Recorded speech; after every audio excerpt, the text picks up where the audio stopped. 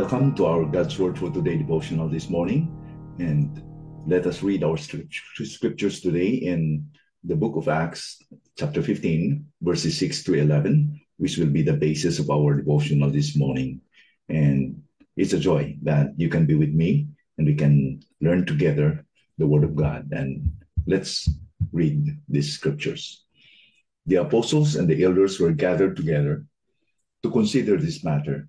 And after there had been much debate, Peter stood up and said to them, "Brothers, you know that in the early days God made a choice among you, that by my mouth the Gentiles should hear the word of the gospel and believe. And God, who knows the heart, bore witness to them by giving them the Holy Spirit, just as he did to us. And he made no distinction between us and them, having cleansed their hearts by faith.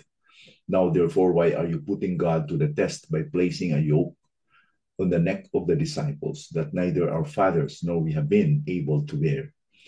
But we believe that we will be saved through the grace of the Lord Jesus, just as they will."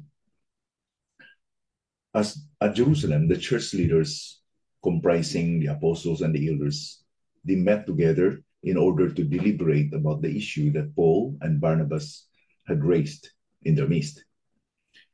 The mention of the apostles and the elders here led us to think of who are these people. The apostles mentioned are believed to be the 10 remaining disciples of Jesus. Added to them was Matthias, who replaced Judas in Acts chapter 1, verse 26. Let's remember that James was martyred in Acts chapter 12, verse 2. While the elders were presumably lay leaders of the church in Jerusalem, they would be Jews who had been taught directly by the apostles or possibly by Jesus before his ascension. So these are the leaders in the Jerusalem church that comprise the council. And let us learn also what was the particular issue that was raised here. The issue was that the Gentiles should be circumcised in order to be saved, aside from believing on Jesus. And this was what the Jews who went to Antioch taught to them. Is it really required that the Gentiles should become a Jew by being circumcised? So there was much deliberation and debate, and after that much debate, Peter stood up. He clearly explained that the Gentiles could believe the gospel and be saved as any Jew like them. He stressed that the Holy Spirit also was given to them so that the Gentiles too could be born again. They could be born again so that there won't be no distinction between them and have their hearts cleansed, their hearts by faith. This was the fulfillment of Joel's prophecy that Peter quoted when he preached in Acts chapter 2, 17, that we can read. "And in the last days it shall be, God declares, that I will pour out my spirit on all flesh." Being born again is the act of the Holy Spirit. It's the sovereign act of God whereby he will bring conviction of sins in a sinner's heart and led him to realize in order to repent and that he will be born again. Notedly, Peter had first-hand experience because he saw the conversion of Cornelius and his household, so that the Gentiles don't need to convert to Judaism in order to be saved. All his prejudices against Gentiles were erased. This time, there was no doubt anymore in his mind. There was no doubt anymore that Gentiles could also believe the gospel and be saved wonderfully. Peter had agreed with Paul and Barnabas and the other representatives from the church in Syria and Antioch. And this church that is largely comprised of Gentiles who had not previously worshipped the Jewish God as Cornelius had.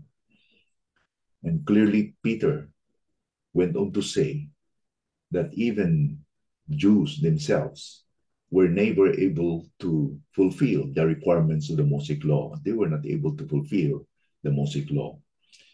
Everyone, whether Jew or Gentile, they can only believe and be saved through grace alone. We know that in Ephesians chapter 2, verse 8 to 9, that we are saved by grace through faith. It is not of ourselves, lest anyone should boast. That is why he said here in verse 10 and 11, now therefore, why are you putting God to the test by placing a yoke on the neck of the disciples that neither our fathers nor we have been able to bear? But we believe that we will be saved through the grace of the Lord Jesus, just as they will. In summary, what these Jews were teaching, that the Gentile believers should also be circumcised, was an unnecessary yoke. It was not needed anymore. Indeed, what Jesus has said in the Gospels, that those who are free in him are free indeed. That's a wonderful story and truth of the gospel. The gospel is freedom. The gospel is the only means we will be free from the bondage and the yoke of the law. It does not mean that we can do what we want to do.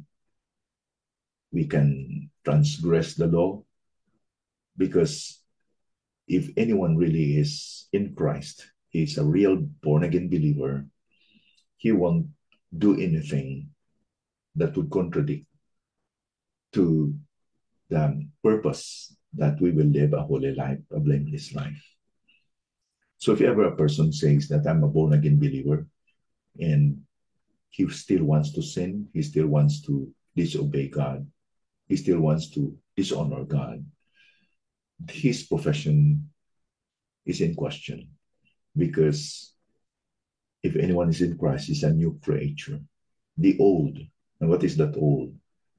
The desire to sin, the desire to displease and dishonor God is gone away, but the new has come. A new desire to worship, to praise, to honor the Lord Jesus Christ, to please him in everything we do. What a wonderful truth indeed in the gospel. Have you been in a situation like you are bearing an unnecessary yoke? Let us be glad, because if you are in Christ, you don't need necessarily to be in bondage, because you are free in the Lord Jesus Christ. Those who are free in him are free indeed. Let us pray. Father, we thank you for your word this morning. Thank you that we have this wonderful truth that in Christ we are really free indeed.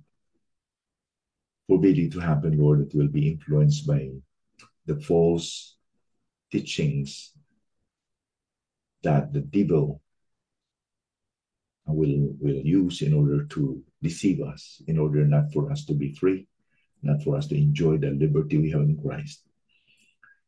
Thank you, Lord, for this truth. Thank you for the reminder that indeed in Christ we are free. Thank you that we can preach this gospel to all people. And those who believe in him will be free indeed. In Jesus' name we pray. Amen.